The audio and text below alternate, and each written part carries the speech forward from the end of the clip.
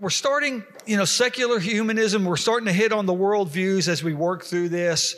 You're going to see there's a lot of things that we could turn around and talk about tonight. And it'll be this way for each one of the worldviews that we go through.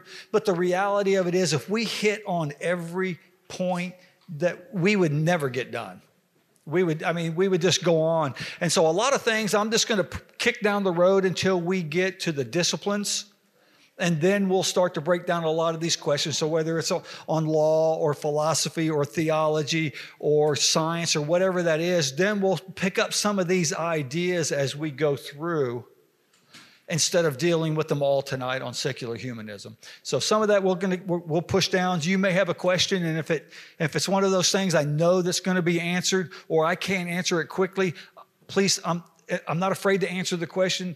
We just need to move that down the road so we can deal with that at a more appropriate time.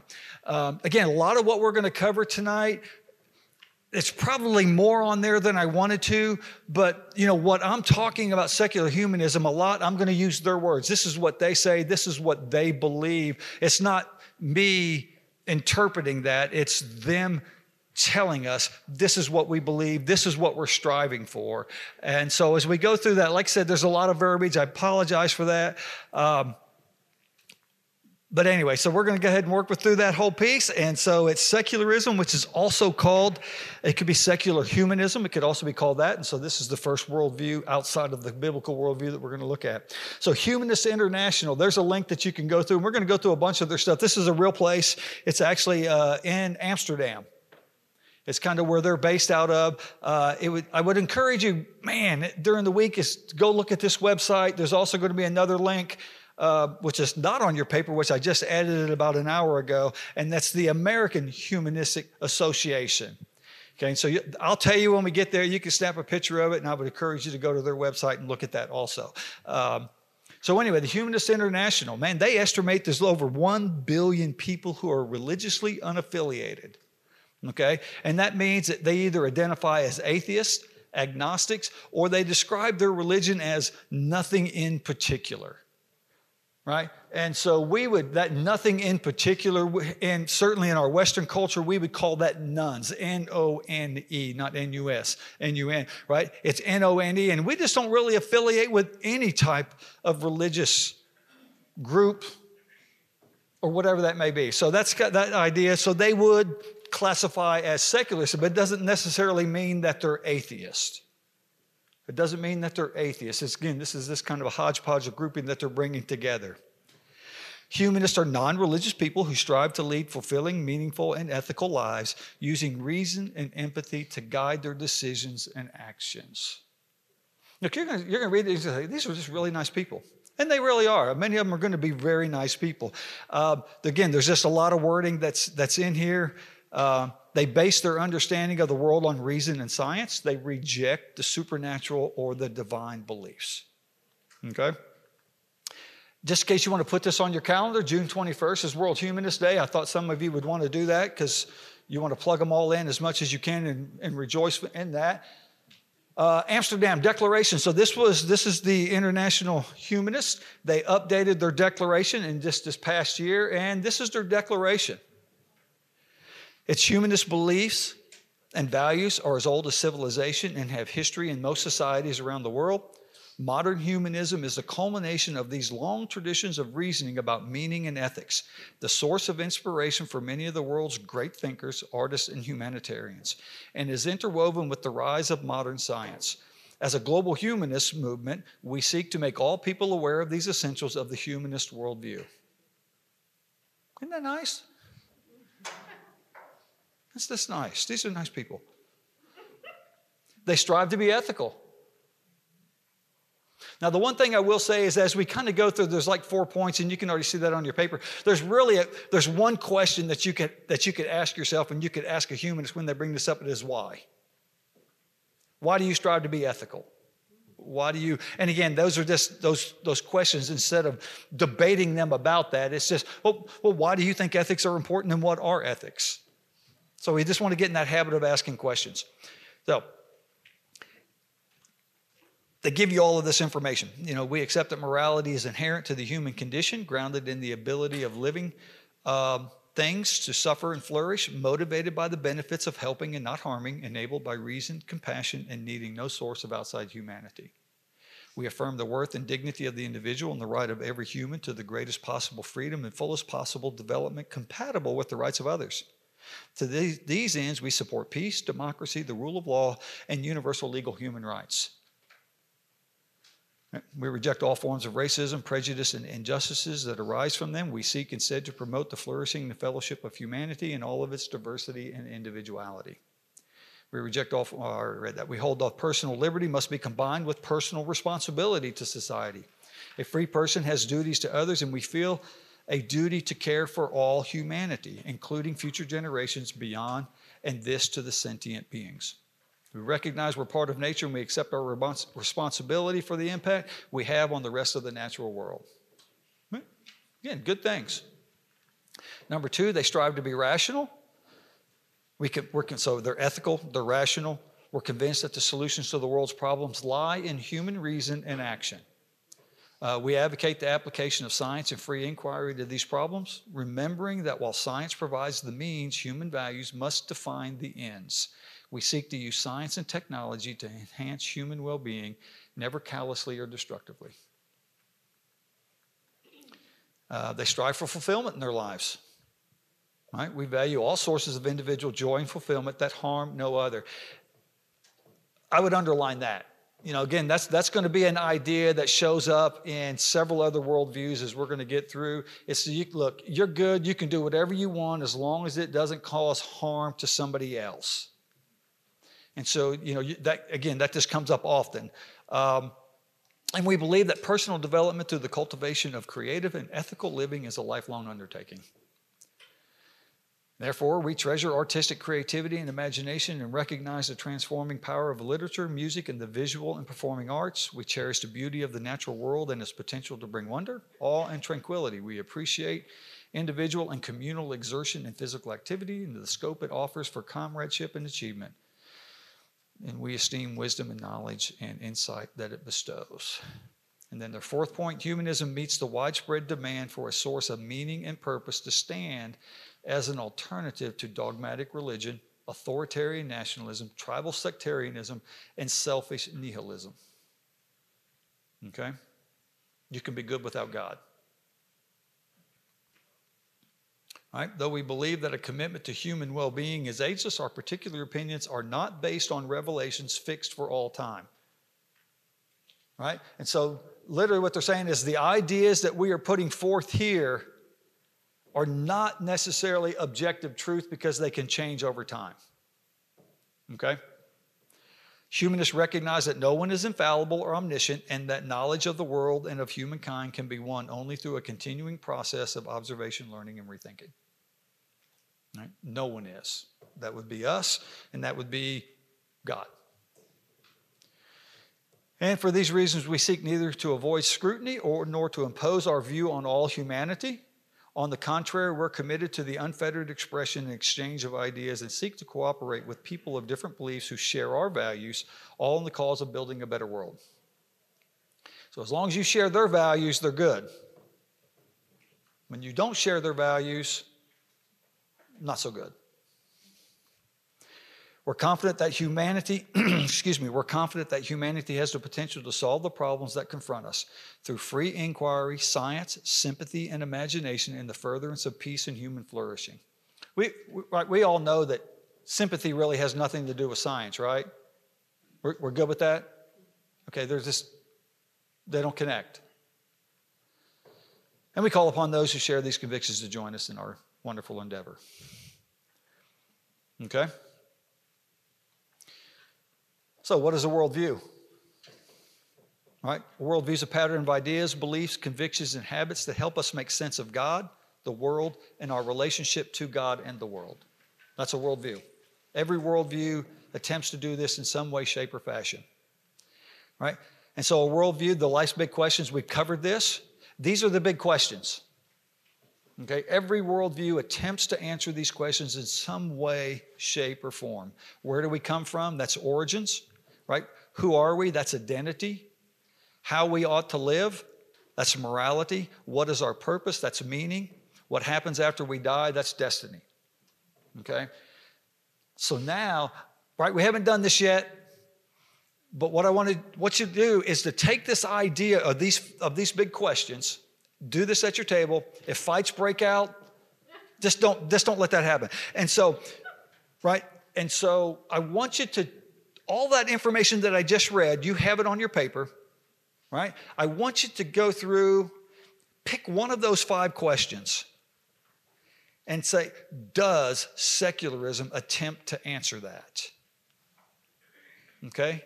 Does secularism attempt to answer that question or those questions or all of those questions?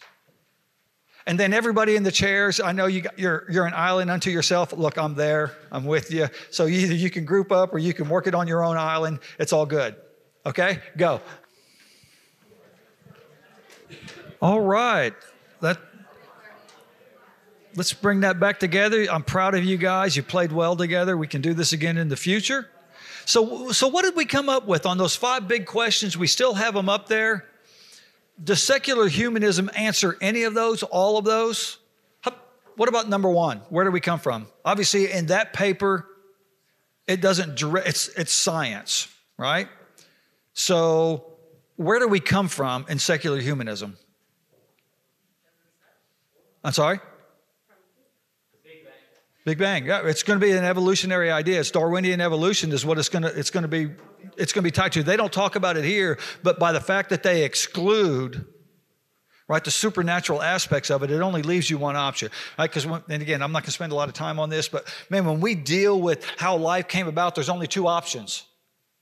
That's it. There's not a third option. There's only 2. It's either supernatural creation or Darwinian evolution. Those are our only options when it comes to that. How about who are we? Does it attempt to answer that as far as our identity? How so? 1 chromosome above the ape. I'm sorry? 1 chromosome above the ape. 1 chromosome above the ape. Okay. Any other way that they talk about identity? Part of nature. Okay.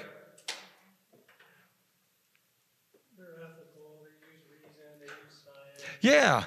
I mean, they kind of combine it all together. And again, the issue is, I mean, if science is our source of truth, the reality of it is ethics and morality have nothing to do with that because science can't speak to that. Science can't speak to those issues. So somewhere, right, they are capturing these ideas of ethics and morality. Where are they getting them from? Yeah. Ultimately, it comes from a Christian worldview, is where they're just kind of stealing from God to get these ideas, and they're great ideas. I'm with them. I'm with them. I mean, we need to live ethical. We need to be responsible. We need to live moral lives. The question becomes: what is ethical? What is moral? What is responsibility? We have no frame. Bart. Well, but that's a sliding scale, and it ties into number 3 about how we ought to live. Because if you don't have a foundational bedrock element like a scripture, Yep. then it's going to be Tuesday we're Yeah. going to believe one thing, Friday we're going to believe another. Yeah, absolutely. And that's why I think it was in point 4, I could be wrong in this, where they talked about, we know that this changes, right? When I was talking about objective morality, well, once that becomes a sliding scale, it's all subjective. And who slides the scale? Who gets to move that? I mean, we get into that idea. And so again, those just become questions to ask as we think through these things. Okay? What's our purpose? Kind of to better themselves and the world. Yeah, absolutely. Yeah. Doug's got it. It's, man, we're not just making ourselves better. We want to make society better. We want to make the world better. Why? And then what happens after we die? They really don't deal with that within this particular aspect of it. Okay, so it attempts to answer the questions. And again, some of them, I give them kudos. It's like, yeah, I agree with that. What's your foundation for making that claim? That's really what it boils down to. What's your foundation for saying, I can make that claim, and it's a true claim, and you should also live by that also. Henry? I'm sorry? Yeah, naturalism would. Yeah, that's going to fall under Darwinian evolution, materialism. Not that we want to buy a lot of stuff, but the material world's all that there is. Yeah.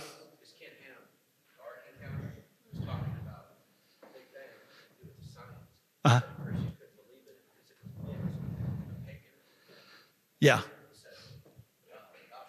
Yeah, that's okay. I mean, yeah. I would probably, anyway, we're going to move on. Okay, so secularism, right? It's an atheistic and materialistic worldview that champions a society free from the influence of religion. Free from the influence of religion. Right? They often believe the worst aspects of society are caused by Christianity and the best aspects are due to secularism. Right? What's that? Well, again, their worldview drives that because it comes down to they're going to go to all the religious wars that take place, all of the infighting, all of the different denominations. There's a lot of things that they can point to say that, but the issue is the problems that we have don't come because we're living out biblical worldviews. Right? The mess in society today is not, well, we're all living out biblical worldviews and that's why we've got these problems. Now, we can say it's because we're not living out biblical worldviews and that's why we have these problems. I amen that. Right? I've been in a lot of cities. I've traveled a lot. I've just never seen secular humanist hospital. I've just never seen one. Or the atheist food bank. Or the naturalism children's home.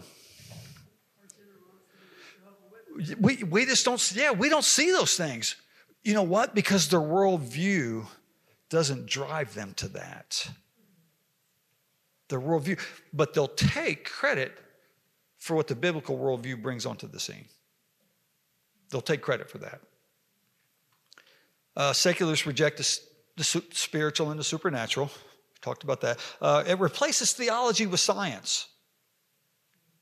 Science is the sole arbiter of truth. Religion, it's simply subjective in opinion. Right? Francis Schaeffer would talk about the upper and the lower rooms. The upper and the lower rooms. And the lower room would be science, the empirical data, the hard things that we can prove. And the upper room is that subjective, it's the emotional, it's the religious. Okay? And it's like, you know what? If the upper room makes you feel better, then go ahead and visit that upper room. But reality takes place in the lower room. Matthew. So how do they point out with the creationist movement when they're actually using science to prove a supernatural being? They don't never say God or anything, but they prove it. How do they get around that? I mean, they just pick and choose what science. We're gonna get to that. Okay. Yeah, we're gonna get to that. That's coming up. And so we've got this upper lower room that takes place. The thing about it is you can't live like that. You can't live like that. Again, a student, University of Memphis, was telling me about this professor, and one week the professor was, he's married, he's got kids, and man, he just loves his wife, and he loves playing with him, and he just kept saying how much he loves his children and his wife. But then the next week he moves over into Darwinian evolution, right? And he's just talking about that. And so the student says, how does that work? He says, what do you mean? He says, the whole loving your kid things and then this idea of survival of the fittest. How does that work? He said, because what you claimed last week is not what you're claiming this week. How do you live that out? I mean, do you go home and just tell your children, you know what, you're just a higher evolved animal. You're more like a machine than anything. And, I feed you because it keeps you going. And the professor couldn't answer that. Because he talks like he lives in the lower room, but the reality of it is he spends that time in the upper room also. And he just separates the two worlds. He separates the two worlds because that's the only way that you can cognitively live in it is, I'm just not going to deal with the upper room right now because I'm talking about lower room stuff. If you can't consistently live out your worldview, you need to get a new worldview. You need to get a new worldview. So, upper room, lower room. They see themselves as logical and unbiased, right? You see this on the news, if you read articles and that kind of stuff. It's like, oh, well, here's an expert, right? They're not tied to anything. And so they're unbiased in what they say. Christians, very biased. Certainly not experts. Right? And so they present themselves as very logical and very unbiased. They're the neutral party. We're the crazies. Okay? So 4 tenets of secularism. Right? Self-sufficiency. Humans are all there is. Right? There's no savior. We've got to save ourselves. Right? And that's was one of the things that we saw in the Amsterdam Agreement where they're breaking it down. It says, we've got to solve these problems. It's up to us. And again, the natural thing that comes to my mind is, wow, we're the ones that created the problem. How are we going to solve it when we are the problem? But we're going to see that they don't see it that way. Materialism, it's the physical world exists. We live in a closed system. In other words, everything that we have exists within this system, and there's nothing outside the system interacting upon it. We live in a closed system. In other words, there's us, the material world, there's nothing supernatural. Here and now, all right, there is no life after death. Eat, drink, and be merry. Live for yourself. Live for the world, and then you become worm food. And that's it. Doesn't that excite you? Wow, I can't believe more of us aren't like that. Right? They don't believe in UFOs either. Well, no, because they could exist within the closed system. Politically narrow. There's no room for religion in politics or theology in education. Very narrow. I'll wait. There's this idea of freedom of worship versus freedom of religion. And again, I'm going to talk a little bit about this because it shows up again in the Marxism worldview, and it's going to show up again in another worldview. But anyway, you've got, this is a Wall Street Journal article. If you're part of that, you can go in there and get it. You can actually link up and get some free articles if you want that. If not, this one also talks about it. But you've got this idea of freedom of worship versus freedom of religion, right? And they're two different things. They're two different things. And so we want to make sure that we don't confuse the two, right? Freedom of religion says that you have the right to live out your faith as your faith directs you in the marketplace of ideas. So when you leave here tonight and you go to work, or you go to work tomorrow, or you go to school, you are free to live out your faith as your faith calls you to live it out in the world. That's freedom of religion. Okay? Freedom of worship is, hey, you can live out your faith all you want as long as it's inside the walls of this church. Make it a very privatized faith, but don't take it outside of the church. That's unacceptable. And so you get this idea of freedom of religion and freedom of worship. Right? It was back in the the early 2000s, right? Man, you've got political people that are saying, "Oh no, I'm for freedom of worship." Right? And I'm just blowing gaskets. It's like, no. That's not what we're guaranteed. We're guaranteed freedom of religion. And so when we hear that, we need to be susceptible or sensitive to that idea. No, it's not freedom of worship, it's freedom of religion. As long as and Canada, man, was really pressing on this during the whole pandemic and everything, where what you do it inside those walls, but during the pandemic, you don't even do that. Right? They're easily 15, 20 years down the road where we're at, but I don't think it'll take long for us to catch up. Freedom of religion versus freedom of worship. Questions? All right.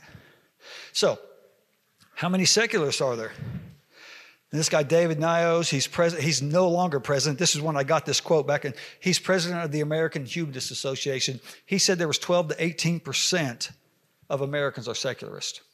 And he's not the current president right now.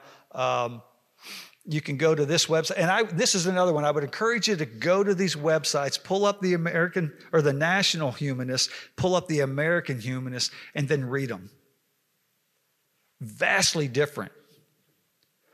The American Humanist Association, very aggressive. Very aggressive. This is what they say. This is what they're some of their key issues. We strive to bring about a progressive society where being good without a God is an accepted way to live life. We accomplish this through our defense of civil liberties and secular governance, by our outreach to the growing number of people with religious beliefs or preference, and through a continued refinement and advancement of the humanist worldview. And again, you can go to this site and man, politically, they are very active politically. And the goal is to keep out all religion from the secular place, from the marketplace of ideas. Their goal is to keep that out at every cost. And so I would encourage you to read that, look at what they've got, look at what the international humanists, night and day. Night and day. As far as how they approach this idea. Pew Research Center reported that 1/3 of 18 to 29-year-old claims no religious affiliation. Again, we kind of talked about that under the international humanists. That's the nuns. Secularists on campus. All right, secularist professors can be found on the majority of America's colleges and universities. They're more prominent in the humanities and social science departments than in the biological or physical sciences. Why do you think that is? Behavioral. Oh, these are behavioral. Yeah, these become behavioral sciences, right? So it's not necessarily that you can point to the sciences, right? When you deal with the STEM subjects, you get less of the humanists there. I'm not saying they're not there. You just get less of them there because you're dealing with, man, very intangible things, and it becomes opinion and it becomes my ideas that we're presenting. And so you find them in these departments at a much higher level. Right? 22.9% of college professors claim a secularist worldview. Remember, 12 to 18% of the Americans are secularist. So how is it that we end up with such a higher rate of secular professors on the college campuses? How does that happen? Just an accident? It's not. It is not an accident. It is by design. It's by design. There was, I can't remember, he's now the president of Florida State University. He was a political figure, pretty conservative, not very, he's a pretty conservative guy. And people are losing their minds over this guy taking over Florida State. Oh, he's going to change the university. He's not going to change the university because it's the directors over the departments that do the hiring. And they hire according to their worldview. They hire according to their worldview. And so we're going to see a much higher rate on our secular college campuses for secularism within the professors. 34.9% of the professors believe in the existence of God. And again, we want to be careful when we say they believe in the existence of God. Right? Because the tendency may be, oh, they're Christians. No, it doesn't mean that. It doesn't mean that at all. Which God, what is your God like? Is he the God of the Bible? Right? So, what can our students expect when they go off to college?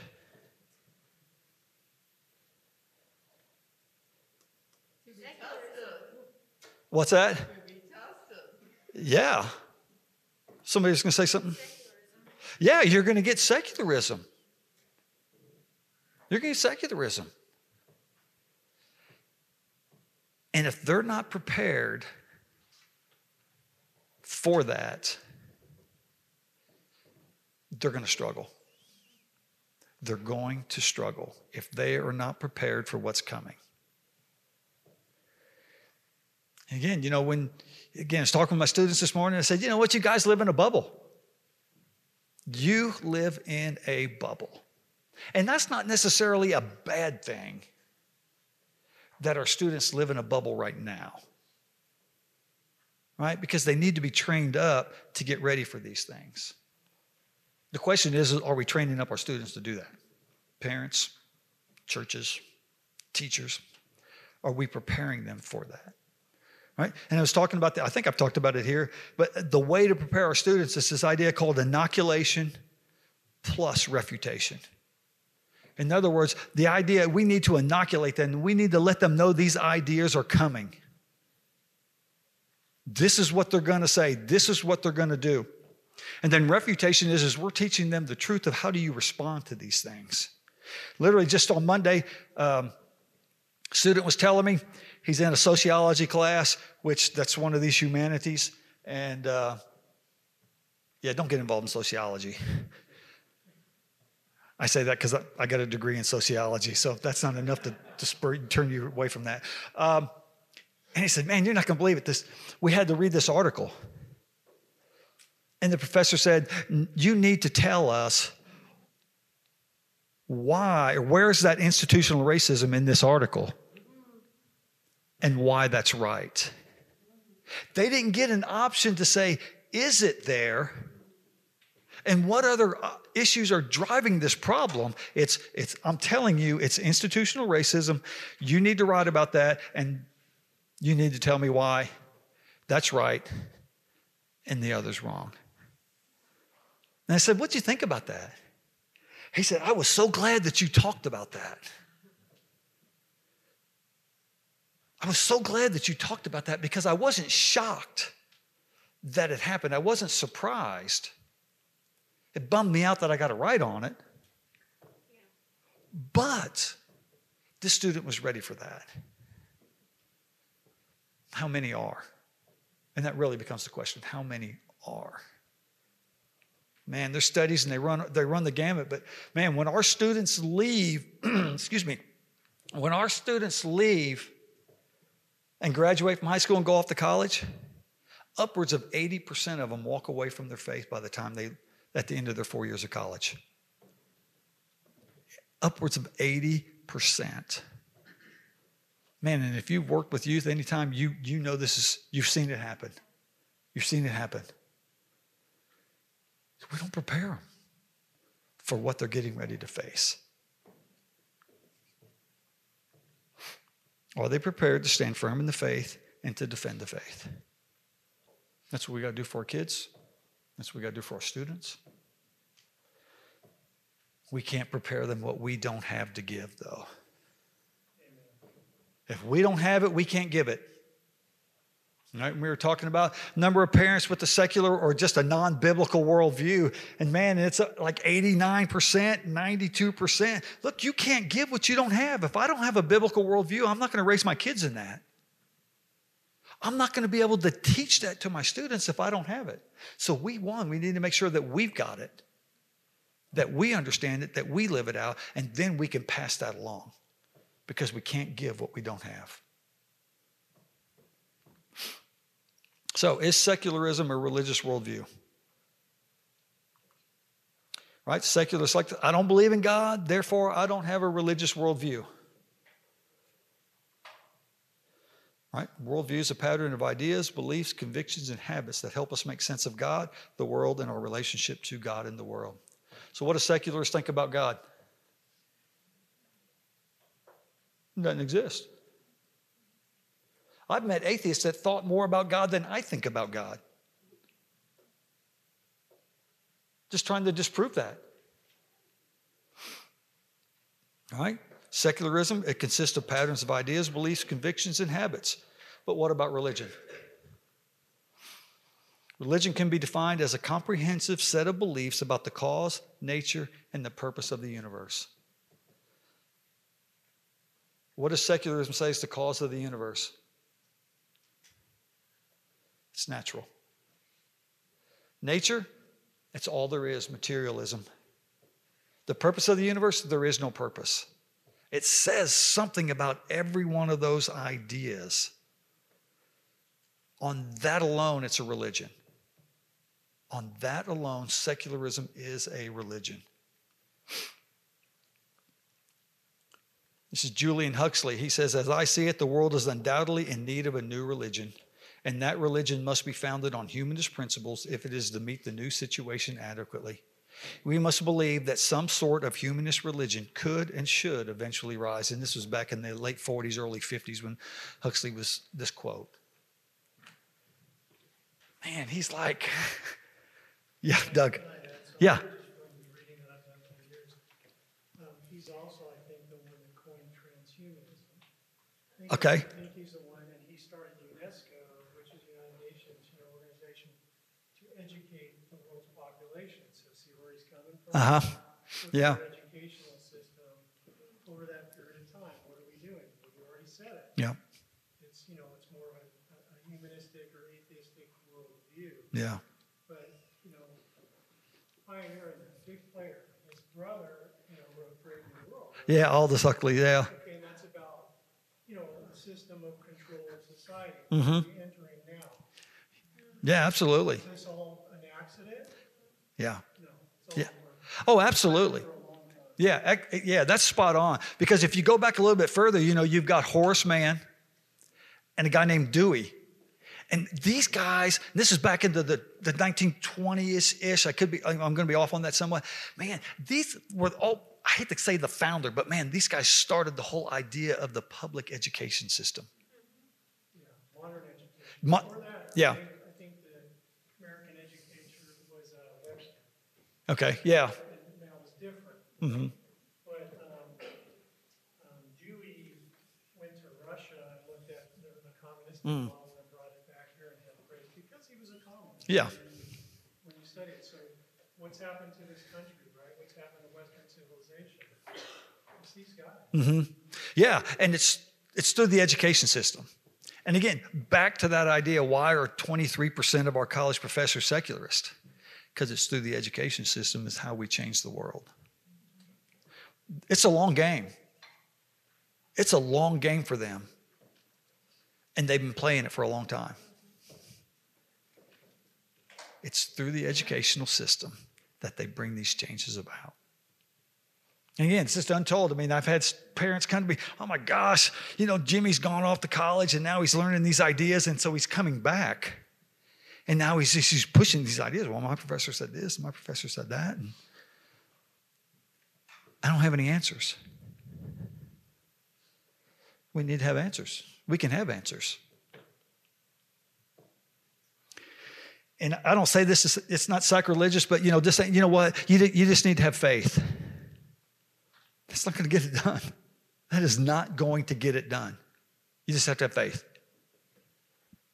That's the worst answer in the world to give a student that's coming back from a professor that's telling them, man, our faith is not a blind faith. It's a faith that's based upon evidence. The biblical worldview best answers the problems and offers the best solutions that we see in our world today. Can we communicate that? We need to be able to communicate that. So, can science and religion coexist? Right? Secularists say no. They're mutually exclusive ideas. You're either for science or you're for religion. You can't be both. You can't be both, according to secularism.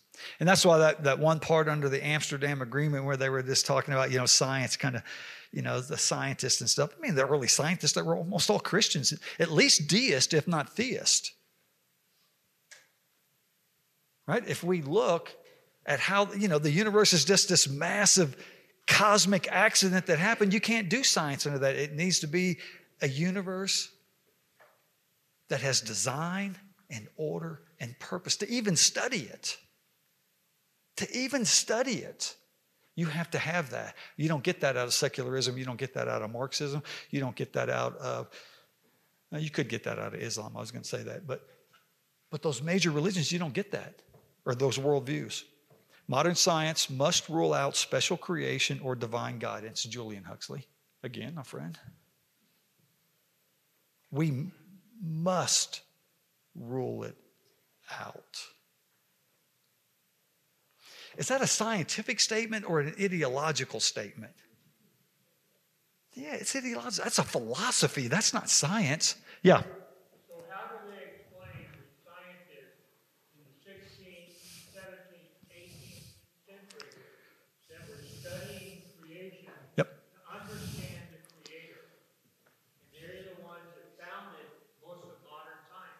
They don't. They don't have a need to. They don't have to. They just don't teach it. They just don't teach it. And you know what? Most of us today, he's the PhD. We'll receive that.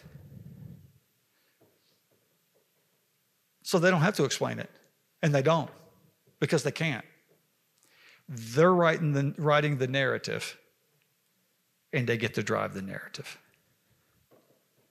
Materialism is absolute, for we cannot allow a divine foot in the door. Richard Lewontin. We cannot allow that. We must not. Again, that's not science driving God out. Man, that's a broken worldview that is driving God out. So secularists, they deny creation, they rely on evolution.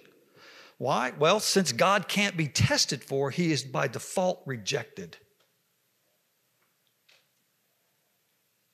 Look at that. It's not that. Now, what happens is we turn that and he says, well, science has disproved God.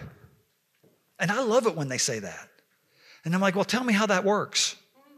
Share with me how science has disproven God. Well, the reality is we can't put God in the test tube, that's a good thing, right? And because we can't test for him, he cannot be real. That's the logic. That's not science. Because I'm like, well, so surely you can give me evidence that he doesn't exist. Well, they can't. And because we can't test it, we don't believe it. And if they were consistent with that, I could at least give them some respect there. Okay, you're consistent with your belief. But they're not. Because we can't test for Darwinian evolution.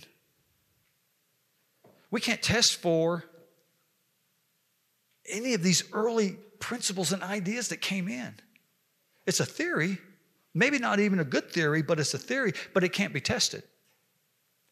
How do we test the beginning of life? We can't. Yeah, Parker. It's funny, earlier you said in the natural or in the sciences, physics, you can't really have this sort of belief. One of my biology classes in college, they were talking about endosymbiotic theory, where you incorporate the endoplasmic reticulum into the cell. And I questioned the professor. I was like, okay, so when did this happen? She said, that was like 50 million years ago. I was like, how old are you? When did you see this? Right? So it's not based off observation. So it's actually pretty easy to bring up a lot of logical fallacies with the sciences. Yeah, absolutely. And so, but how many of our students are prepared to do that? And again, because if we don't know, it goes unchallenged. It goes unchallenged. Scientific method requires that something be observable and measurable in order for it to be real. And it's got to be repeatable, right? There's other things that we've got in there, but we've got to be able to do these things for the scientific method to be valid and to give us data. But if we can't apply the scientific method to it and you're relying on science, which science are you relying on? Right? One-time events such as creation life, they can't be repeated, observed, or tested, so it can't be scientifically verified. So there's some things that you can test, and there's some things that you can't, but you believe. Again, I had an atheist friend tell me that, well, I believe what science reveals. I said, so that's the only place we can get truth. Yep, that's it. So there's really there's no racism, there's no love, there's no hate, there's no compassion, there's no courage. Well, no, those things exist. I said, how does science prove that? Well, we know. And she stopped. We know science can't prove it, but we also know that those things exist. And I'm like, so you don't really just believe in scientism? Well, I got to go. I understand, right? And We just got to be willing, lovingly, compassionately able to have these conversations. It's not an argument. Man, if an argument's going to break out, walk away. Walk away. It's not worth it. It's not worth it. So what does secularism say about humanity? All right? Humans are evolving animals. We're continually progressing towards biological perfection. I'm just going to leave that one alone for right now. Humans have evolved to the point where we can control our own evolutionary progress. I'm going to leave that one alone. Victor Stenger, all right, he foresees computers becoming the next link in the evolutionary chain. Right? This is what he says. Future computers will not only be superior to people in every task, mental or physical, but will also be immortal. Real soon. Yeah, I mean, People are talking about it happening very soon. yeah. It's in the works. And so you've got this idea. And again, I had another, an atheist tell me this, and he's just like, well, we're just like computers. How so? Well, our brains, and of course, we're just machines. That's basically, we're not even an animal now, we're a machine. And our brains kind of work like that. They just don't work as well as a computer. And I'm like, yeah, I'm not really sure about that, but that's okay. That's not the point of the discussion. And so it came down, and so he's just laying out his argument for this. And I'm like, who built that computer? Well, that's not the point. Well, I think it is a point. Who built the computer? And even more to the point, who programmed the computer? Right? AI is this big discussion that's going on, artificial intelligence. Somebody programmed that machine to do what it does. Somebody programmed that. Somebody outside of the computer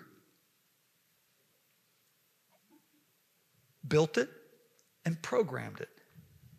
You didn't do that on your own. Okay, that's not a good example. No, it's not a good example. But it's a perfect example for supernatural creation. It's a perfect example for supernatural creation because someone outside the system created the system, works within the system, and created everything in the system.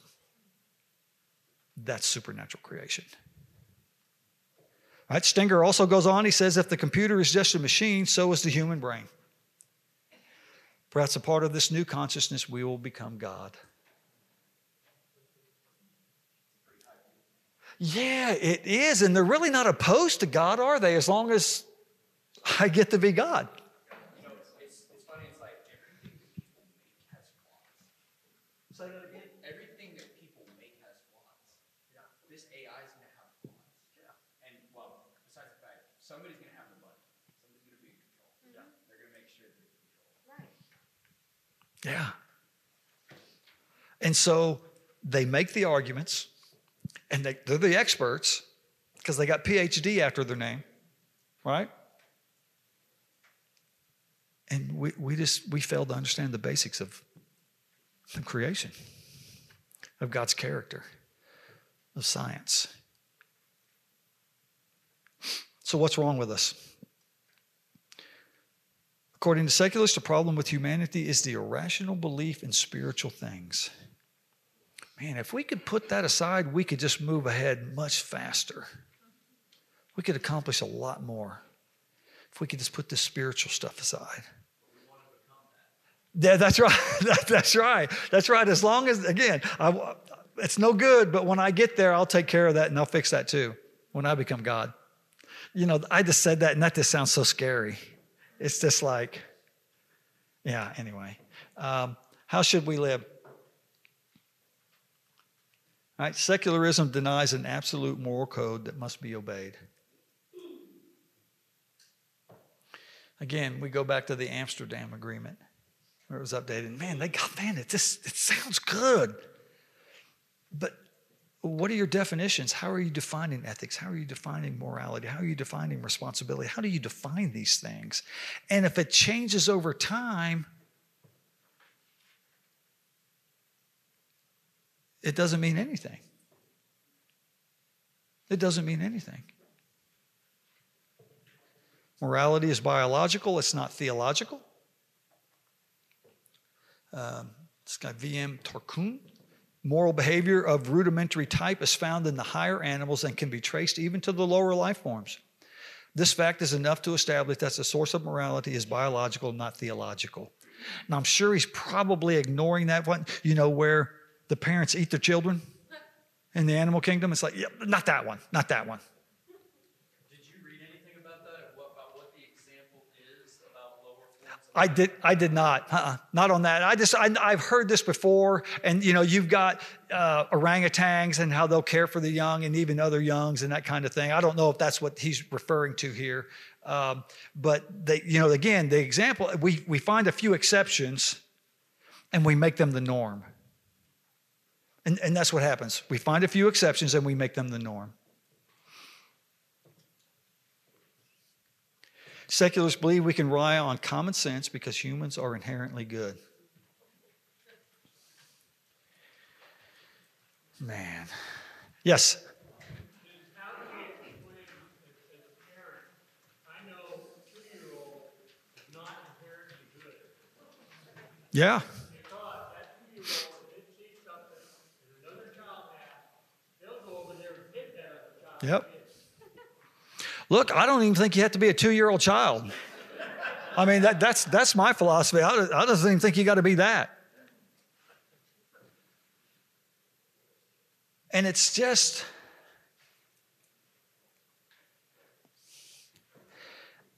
all right. I'm gonna go off on a sidebar here. Anybody watch the Grammys? Right, Sam Smith. And then his friend Kim. Right, he's non-binary. So I was talking about this with our students. We kind of brought this whole thing up this morning, and we went through and we walked through this timeline of Sam Smith's life. And again, I'm not a music guy, so I was asking some people in the class. I said, "So does he have a good voice?" He's okay. He's okay. Song a good song? Yeah, the tune was kind of catchy. Worth a Grammy? Oh, absolutely not. Absolutely not. And again, maybe it's worth a Grammy. I have no idea. I don't watch the Grammys. This is not my world. And so, but we started walking through, and so 2008, 2009, he comes out as homosexual. And that's good for business. It's good for business. And then business doesn't get so good, so now it's like, now I'm non-binary. Because, man, if you will bring the right narrative, you can make money whether you're good or not. You can make money whether you're good or not. The other singer is actually Tim. Yeah, they're both guys. Yeah, Kim's a guy. Born Tim, and it's like the youngest person to have had transitional surgery. Yes. And so we know it takes place on youth. Of course, his was in Germany, right? But here's the thing is, and I'm like, I'm not surprised that we've got Sam Smith and Kim that are moving down this road, that they're just deeply confused people that are in need of much help. They're in need of much help and much prayer.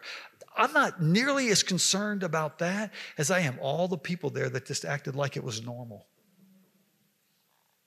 Man, that is a deeper cut to my soul. Because I don't know if you remember, probably the first night we started this, I said, right, and we were talking about culture and the waves. And I said, the most dangerous ideas are not the ones that are being hotly debated. They're the ideas that we accept as normal, that they get no discussion at all. And all of these people are treating it like it's normal. And it's anything but normal. Look, we are not well. We are not well. This whole idea that we're basically good people, man, you just got to keep redefining what good is to even carry that thing forth. We just perceive it as normal. Well, isn't the new thing that you just get to decide what's good for you? Each of us gets to decide what's good and we're all supposed to accept that. Well, we do. But now let's just take that back to the secularist idea, as long as it causes no harm to others. Right. So if I'm doing what makes me happy,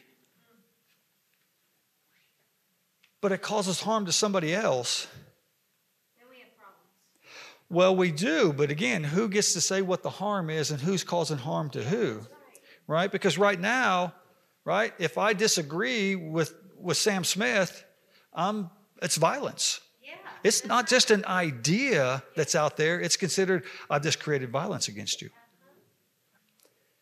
So whoever controls the language, right, controls the narrative. Yes. And that's what's taking place.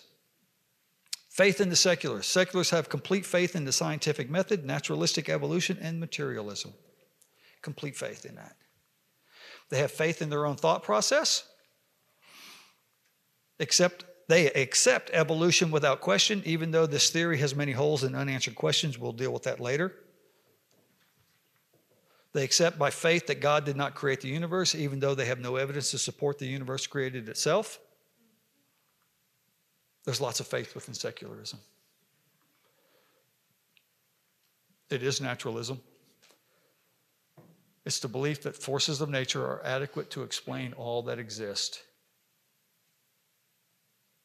I can't remember who said this. It's like a tornado blows through a junkyard, and when it's done, there's a fully running Cadillac that's there. Forces of nature did that. I'm just waiting for the forces of nature to hit my old truck. I'm waiting for it. Every morning it's like, no, not another day. I got to go again, right? Forces of nature can create all this. That's naturalism. This is a philosophical statement. It's not a scientific one. And you cannot test that claim. It's a philosophical statement. Right? Carl Sagan, atheist, used to have a show before you guys, most of you were born, The Cosmos. Right? And he says, the nature, the world, he says, it's all that is or all that ever will be. Philosophical statement, it's not scientific. He can't prove that. You can't test for that in the lab. It's a philosophical statement that's presented as a fact. It's just his opinion. Thanks for sharing. So some closing thoughts. All right, secularism is a worldview and can rightly be called a religion. It attempts to answer the big questions of life. Do these answers match reality? Do they match the world that we're actually living in? What we see and know about the world, right? We know that many of the claims conflict with Scripture. So, what secular ideas are creeping into your biblical worldview? Right, we have to check ours first. If you're not actively cultivating a biblical worldview, then you're passively absorbing a false one. That's me. That's you. It's everybody. If we're not actively cultivating that. Hey, if you just love this stuff, I mean, you're like, man, I can't get enough of this. I want to encourage you to go check out this Colson Fellows. It's a program that I'm in. Actually, Kathy Armstrong is in it, and there's a few other people here at church. I love it. I mean, man, it's challenging. It's a 10-month program. But if you're like, I want more of this and I want a deeper dive, go check this program out. I encourage you to do that. Like I said, I felt like I was fairly educated on a lot of this, but I have learned a ton. I have learned a ton in this. And so if you want more, it starts in July. And so that's the reason why I'm sharing with you now. But I encourage you, go check this out, Colson Fellows. It's an awesome program. If you want more, if you're like, man, I can't take what you're giving me right now, then don't check that out. Okay? Any closing questions? Yeah. I have just one thing. As a mom of a student that just graduated with a liberal arts degree. Oh, yeah. I just want to underscore times 1,000 what you said about the importance of inoculation and what our students have to make a choice equipped and brave enough to stand by what they believe and take the hit on a grade? Yeah. Or are they, that's a real choice that they need to be aware of going into school? Yeah. Are they going to take, are they willing to take the hit for what they believe, or are they just going to say, well, I believe this, but I got to get an A, so I'm going to? Yeah. I had that thought, and then when you saw the student that had to write that on that, I mean, what did he do? I mean, how do you write about that? You usually don't believe. Yeah. I mean, all he has to do is answer the question that the professor wants. But I tell him, don't ever leave that. You get the closing statement. You get to make the closing statement. You need to make the closing statement. Is that a possibility? Yes, it's a possibility. Here are other possibilities that could feed into that problem. And again, every year I deal with this. Well, the professor's going to flunk me. No, they're not. Trust me. It's a humanities class. They're not going to flunk you. They're not going to flunk you. And so, I mean, literally, I've had students write their papers, take their final exams. And again, I've been out of college a long time, and so they're sending me pictures of it. I'm like, can you even do this? And so he just goes through and he answers the questions. And then he takes 2 paragraphs and he shares the gospel with his professor. He just writes it down. He just writes it down. He said, I'm probably going to flunk. No, you won't. You'll lose some points, but they're not going to flunk you. Is it worth it? Is it worth it? And this student said, it's worth it. I'll take the F if I can share the gospel. And I'm like, man, that's what we want to be. That's what we want to be. And again, the other students, they're not that bold. I wish they all were. They're just not. But you know what? Encourage them, help them, train them. College is not everything. I know. It's like when you're in college, there ain't nothing harder than this. And I'm like, yeah, go try to make a living. Go try to make a living, right? But for them, it's hard. I get it. So we encourage them. We help them. And man, we need to prepare them. We need to prepare them. And that's what this is for. It's for you, that you would grow and be strengthened and walk in the ways of the Lord and create a culture of flourishing, right? God put you here on purpose in this place for this time, for His glory and the spreading of the gospel and to create a culture of flourishing. Will we do that? Will we be faithful and obedient to what God's put before me and you? You know, my walk is not your walk and your walk is not somebody else's. But the goals are all the same. Anything else? I was just going to Yeah. say, paying attention to the language. And one of the things I'm appreciating about what you're saying tonight is the fact that it's not just a single person's battle to fight. Right now in America, we're fighting over the language. The Nazis did this in Germany. The one who controls the language, who defines what the language should reflect, end up controlling our morality, the way we live. Today in America, we're fighting over who is a man, who is a woman, if there's any such thing, and so on and so forth. We cannot leave those kinds of debates just to the college kids. Every man, every woman, particularly those who name themselves after Christ, we now have to stand up to society and those who choose to define our language and those kinds of things. It was intriguing to hear naturalism is the belief, right? A belief that the forces of nature are adequate to explain all that exists. The belief. Now, they cannot prove that, but it is somebody's belief that's been pushed on the rest of society. So each of us must pay attention, right? We must pay attention to society. It is not philosophical foolishness, but somebody pushed a belief long enough to make many people believe, geez, the naturalists are thinkers. Yeah. But they're expressing a belief. Just like today, we're expressing the question,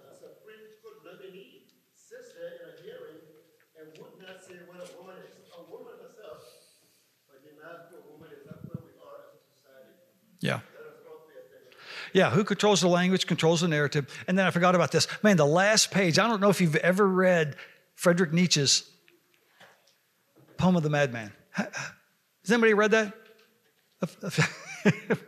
Man, read this. He wrote this in 1882. Man, he was an atheist. Actually, his father was a pastor.